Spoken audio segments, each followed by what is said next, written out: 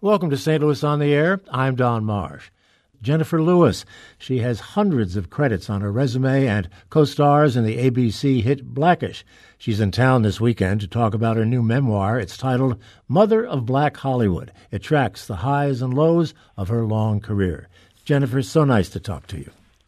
Hello, St. Louis. Hello, Don. How are you? I'm great. Welcome home, even if it is long distance. I can't wait. I think I'm landing tomorrow at Lambert Field, and I'm very excited to be coming home. You know, that excitement came through in an article I read in the St. Louis American talking about you coming back, and you're really excited to be back. Well, Kevin Johnson called and introduced me from the St. Louis Post, and I was I had just gotten some great news about the show Blackish being nominated for an Emmy Award, and I was so excited. And I said something that, you know, when you're in the moment, I said something that when I read the article, I was like, yeah, that's right. I am coming home to say thank you. Thank you to Kinloch, Missouri, where I was raised and went to high school there. At that time, it was an all-black community sitting on the border of Ferguson, Missouri. And, you know, even as a child, I was warned never to go to Ferguson alone, even back in those days. So when it did explode, I wasn't surprised. But here, I know there has been so much progress made, and I'm very proud to come back home. I talk about Kinloch. I talk about St. Louis. Remember that commercial, St. Louis has it all from A to Z? Oh, absolutely. I used to love that commercial. The Arch and the Zoo, they are my favorite places. But you don't have a chance to go back as often, maybe, as you'd like. Not as often as I did when my mother was still here, but I do. Coming home to Webster University, my alma mater in Webster Groves, is oh my God, the nostalgia. You know, I was 17 years old when I was on that stage back in 80. Yeah. Well, no, that was 70-something. I graduated from Kinloch High School in 1974 and went straight to Webster College. It was a college at the time. Now it's Webster University. And the president, Dr. Elizabeth Strobel, was kind enough to give me the theater to do this event Saturday at the Loretta Hilton Theater, because we were going to come home for the book tour at the St. Louis Library. But they said the volume of calls, they called me, they said, Miss Lewis, the library can't handle this crowd. So I was very happy when Dr. Strobel gave me the Loretta Hilton Theater. Well, as you say, you spent a lot of time on that stage when you were a student, and then it didn't take very long after you left Webster to find a job. Oh, I see you've read the book. Well, I got my first Broadway. Yeah, I got my first Broadway show in 11 days after graduating from Webster College. Yeah. What was the show? Eubie Blake's Music. It was called Eubie. It was a Broadway musical review of Eubie Blake's music. You remember, I'm Just Wild About Happy. Absolutely. And yeah, that was his. Eubie had a beautiful show. Eubie had a good run, too, on Broadway, didn't it? Yes, he did. I think he passed away I know I was at his 100th birthday party at the Ambassador Theater in New York. But I think he lived to be 102. He was a beautiful man, filled with great music. Indeed. What does it take, Jennifer, to move from Kinloch, Missouri to Broadway success? What do you have to have? What are the ingredients for that kind of success? Well, here's the thing. You know, I found out at a very early age that I was an alpha female. You know, I was president of my class at Kinloch High School. I was captain of the cheerleading squad. And when I got to Webster University, I was cast in every play. I had, later on in life, Don, when I entered therapy, because I am bipolar, my therapist gave it a name. She called it soldiers. She said, I've never seen anyone who has soldiers like you. There's something inside of me that just You know, Don, it's a gift. Let me just be honest. It's a gift that I have tried to honor my entire life the best I can. You know, a lot of ups and downs that I talk about in the book, being diagnosed with bipolar disorder. I think I was 32 when I was diagnosed. But up until then, you understand the mania that comes with bipolar disorder is one of the energies that compelled me to go forward, go forward, go forward. And I had been trained in college and, of course, high school to apply the steps, the intellectual steps in order to make those moves. But yes, I will admit that the mania of bipolar disorder is one of the things that drove me. You see, those are extreme emotions. The highs are very high, and the depression is the low of the disorder, and that is very intense and extreme. But I think because, and this is the truth, and this is why I'm coming home to St. Louis to say thank you. It was my high school teachers and my college professors who took me by the hand in those days in St. Louis, and they saw something special. And they nurtured me, and they loved me. They knew there was something special. You know, bipolar disorder is not a personality disorder. It is a chemical imbalance in the brain. But I had developed a fun-loving personality, and, of course, I was the class clown, and I wanted to be I had that urge in me. I wanted to be famous. Wait a minute. You know what? I'm going to tell you a story right quick because I want the world to know. I don't think it's in the book. One day when I was sitting watching my black and white television in Kinloch, you know, the PSAs back then that would talk about the starving children in Africa, they were very vivid in those days. They would show the liquid in their eyes, the snot in their noses, and the flies on their faces. Well, I was sitting there eating some cornflakes. I'll never forget it. And I saw those children with the malnutrition stomachs sticking out. And I sat there and I said, if I can be famous, then I can be rich. And if I can be rich, I will feed those children. And a lot of people don't know that story. That is how it started with me. I wanted to be famous, to be rich in a little girl's mind so that I could grow up and feed those children. And how did that turn out? Have you been able to do that? When you grow up and you learn that you can't save the world. But what I was able to do was at least take care of one. I joined the Big Sister, Big Brother program as part of my own therapy to try to heal the child in myself, to give a little girl what I had not been given. And I was able, her mother was diagnosed with multiple sclerosis when she turned 12. I had met her when she was 7, and then I adopted her because her mother could no longer, and her name is Charmaine. She has been the joy of my life.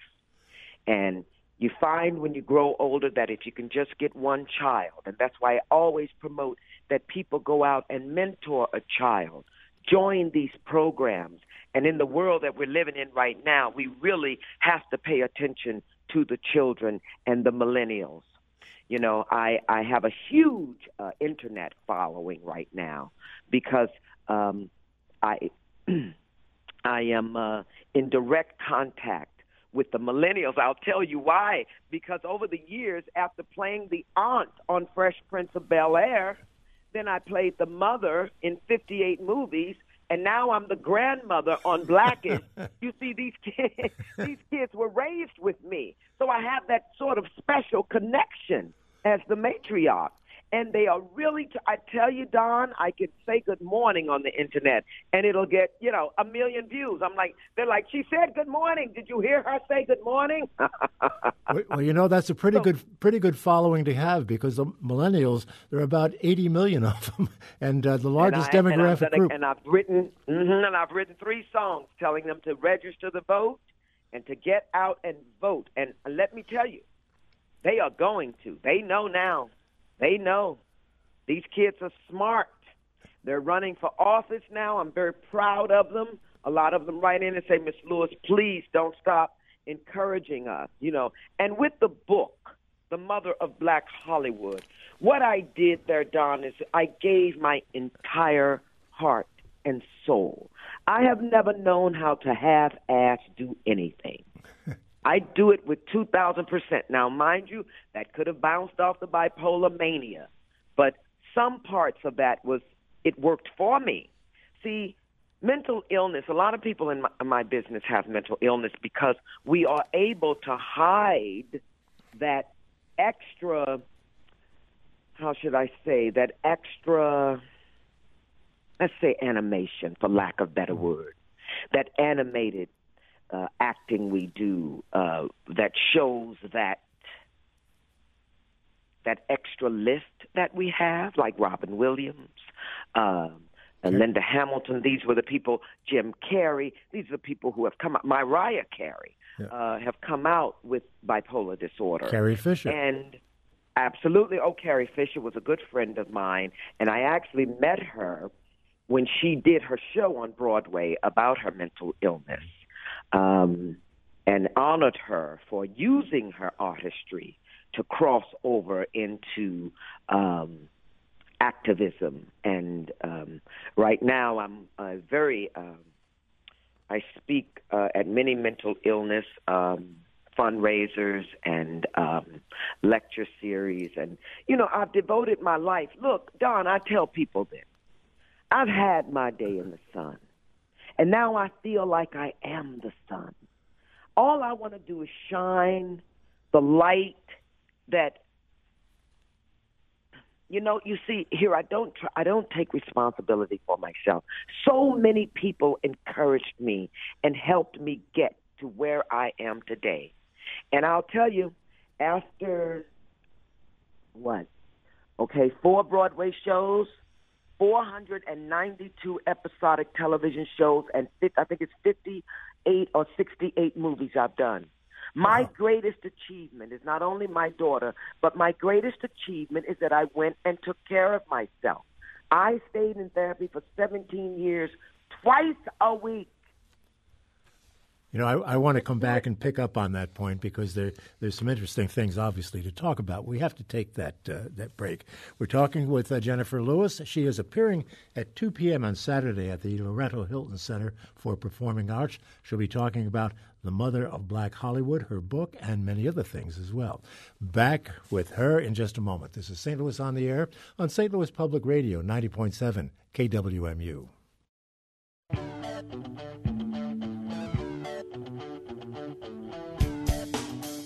Thank you for listening to this St. Louis on the Air podcast supported by University College at Washington University, with undergraduate and graduate programs part-time, evening, and online. University College at Washington University, offering world-class education within reach.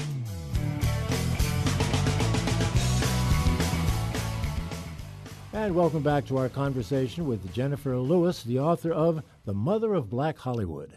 Jennifer, how difficult was it for you to sit down and write about some of the low points of your life? You've talked about the bipolar situation, but there was a period of sex addiction, sexual abuse. Was it a catharsis for you to do this, or really, really difficult? Well, it was an amazing process, Don, an amazing process. I had no trouble talking about the trials and tribulations of my life. The most difficult part of the book was when I realized that my friends had died so quickly during the AIDS epidemic. They had, they dropped like flies in the 80s and early 90s. And I realized they had all died so quickly, I didn't have time to mourn them. So I found myself mourning them as I wrote their names in the transcript. And because, I'm in show business, we took an insane hit. I was doing Dreamgirls, and most of the chorus members died. I mean, it was that kind of horror when the AIDS epidemic was at its height. But I have always combined my show business efforts with activism. As I'm touring the country right now, I went to Detroit, of course, and I went to Flint, Michigan, and met with the water warriors there. Mm-hmm. I went to Fort Lauderdale, and I met with some of the children from Parkland, the high school that was shot up. I'm not just doing a book tour. I'm in the trenches. The country's going through so much right now. And I also had a con artist come into my life 3 years ago. And when I released that story and the court records, unashamed, though it was a difficult decision to share my personal life with the world, after I did that, in order to help other women and people who are being conned, there's so many scams, after I released that to the public, I wasn't ashamed to release any of these other stories about my sex addiction and molestation. The pastor of my church molested me when I was there in St. Louis. I was 13 years old. And these are the things I'm talking about on stage, real life issues that people are dealing with every day. And I'm telling you, there's 75-year-old women come up to me at these book signings and will tell me, thank you for being so free and so raw and honest. And people are starving for the truth out there. You got to understand, Don, I've been to New York and Atlanta, Chicago, Los Angeles, and I'm feeling the temperature and the temperament of the country. And people are starved for the truth. They're starved for honesty. I mean, we're in a world now where fake news and altered facts and, oh, my God. So what I'm feeling out there in the United States as I am touring is people are just hungry for kindness. They're hungry for, I don't know, just hearing the truth, because what's happening now, and I don't want to put anybody down. I'm not a negative person, but what's going on right now is something. It's like almost like an altered reality, and people are having what they're calling what is the derangement syndrome. It's that so many things are happening. Yeah. So post-traumatic stress syndrome. People are being pounded by all of this stuff, and it's relentless. Absolutely. Every day it's a new lie. Every day it's a new threat. And I think one of the most harmful things that happened was our president saying that he could go out on Fifth Avenue and shoot someone and not lose a vote. What that said was go on and do whatever you want, and there will be no consequences. And people they are shooting up concerts. They're shooting grocery stores. We had a person die in a grocery store here in Los Angeles the other day. I was 5 minutes from that Trader Joe's as that was going on. The helicopters were right over my head. I was at a dinner party. And so we're living in volatile times. But when I first started touring, I would say we're living in dark times. But I don't say that anymore. I say we are living in awakening times. It's time for people to wake up. Right cannot be wrong and wrong right now. Well, we can't grow up. Mm-hmm. So I was going to say, stay active on that internet because I think a lot of people need to hear the message you have. Our time is beginning to wind down, but there's another thing I wanted to get to with regard to your career and Blackish. I read the other day that one of your stars, Anthony Anderson, has been accused of assaulting a woman, and that program might be in some jeopardy. Can you enlighten us on that? Well, I will say this. I personally know nothing about it. Of course, I've heard about it. I've heard that only a report has been filed, no charges or any of that. So I think we are right now in a waiting game to see exactly what is going to happen. Because after the Me Too movement and after everything that's going on and women fighting back now and women rising up and people rising up to say no more, that no one is going to grab us by our pussies anymore after the president said that, People have had enough.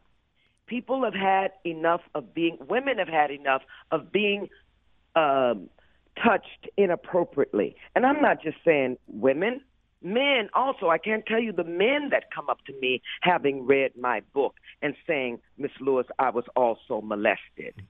So these are awakening times. These are not dark times. We are not going to let any government, including our own, change how we interact with each other. Here's the word I'm looking for. Change our humanity. We have to understand that if you shoot somebody, no matter who you are, there are consequences. There are consequences. Well, yeah, there certainly should be. We have a caller, Jennifer, who wants to... By the way, if you molest or shoot, and the bottom line is, I don't care if it's Anthony Anderson, I don't care if it's Roseanne Barr, I don't care if it's Jeffrey Tambor or Harvey Weinstein, I don't care who you are. Humanity is first. We have to respect each other and love each other. Well, it's great to hear. Now we have. Great to hear your passion. We have a caller who may or may not be someone you know, but let's bring him in. It's Fred calling from Glendale who wants to say hi. Go ahead, Fred. Yes, hello. Don, I was wondering, this is something a little lighter, by the way. That's okay. I was wondering if your guest was familiar with Alberta Hunter, who was a singer from the 20s. Oh, my God. Oh, I wish she's one of my favorites. I can't believe you know Alberta. You must be an old-timer. Timer, but I didn't know her from those days, even from my father's old 78 record collection. She made a record in her 70s, and I came across that record, and she did some of Hubie Blake's material. Absolutely, yes. Oh, you made me so excited. I saw Alberta Hunter when she was 70 years old. She made a return, and she performed at the Cookery downtown in New York City. And yes, she did do some of Hubie Blake's music, and I got to meet her. She became a nurse. She had a beautiful career as a young lady. I think it was back in the, would it be the 30s, 40s? Yeah. I think yep. And then she went off and became a nurse and then made a comeback. Alberta Hunter. My favorite is she sings, I'll be down to get you in a taxi, honey. Please be ready about 8:30. Oh, baby, don't be late. I want to be there when the band starts playing. Hey! Oh, no, I love Alberta Hunter. Yes. Well, glad that Fred made that call, and that gave you a chance to sing a little bit for us, Jennifer. And I'm going to be singing at the Loretta Hilton also. That's what I just wanted to bring up. From what I understand, you're not just going to stand there and talk. You're going to be there's going to be a lot of action on stage. Oh, absolutely. You can imagine from this interview, multiply this interview about 10 zillion times, and that's what you're going to get on the stage at the Loretta Hilton on Saturday. And that's going to be happening at 2 o'clock on Saturday. We have to end it here, Jennifer Lewis. I want to thank you so much for being with us and making some very, very good points, and in many other ways just brightening our day. It's been great talking to you. Thank you so much. Thank you, Don. Thank you. And I'm a big fan of yours also. Oh, you're very sweet to say that. Thank you. We'll look forward to seeing you on Saturday. This is St. Louis on the Air on St. Louis Public Radio, 90.7 KWMU.